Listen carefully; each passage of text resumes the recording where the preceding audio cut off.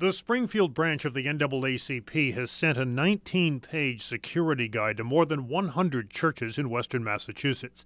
The Springfield NAACP president, Reverend Talbert Swan, said the organization is concerned that African American churches could be the targets of hate crimes should President Obama be reelected. We feel that the climate of racial division in the country and in the Valley is actually worse than it was 4 years ago. Swan said national studies have found an increase in hate crimes and an increase in membership in hate groups.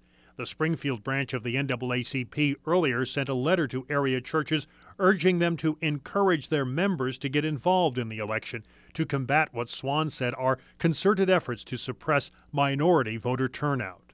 Communities of faith need to be active in terms of formulating a strategic campaign that would raise awareness about the importance of empowering people to gain political power through voting, registering their voters, and encouraging them to get out to the polls to vote. The 19-page security guide, which is co-sponsored by an insurance company, suggests ways to protect church property from arson, vandalism, and other crimes, including theft. It covers such topics as lighting, surveillance and alarm systems, access to keys, and keeping track of who's on the premises. 4 years ago, arsonists burned down the Macedonia Church of God in Christ, a predominantly black church in Springfield. The fire was set just hours after the election of the country's first black president. 3 white Springfield men, whom authorities said were motivated by racial hatred, were convicted of burning down the church and sentenced to lengthy prison terms. The church was rebuilt, and just last week its members celebrated the 1-year anniversary of the new building.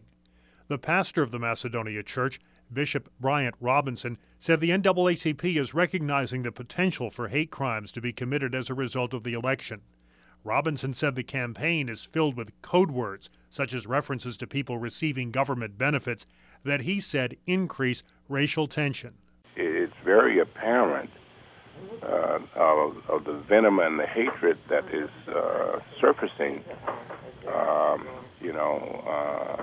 around this election. Robinson said he hoped the swift arrests and punishment of the people responsible for burning down his church will deter copycats. The fact that they solved our crime, when I understand that arson crimes often go unsolved, may serve notice for people, around the Commonwealth and around the country. Springfield Police Sergeant John Delaney, the top aide to the police commissioner, said local law enforcement has heard of no credible threats against black churches. No, we're not concerned at this time. We don't have any information that this is going to take place.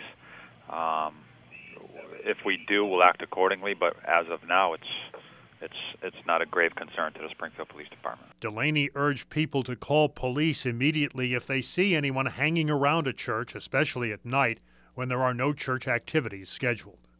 Reporting from Springfield, I'm Paul Tuthill, WAMC News.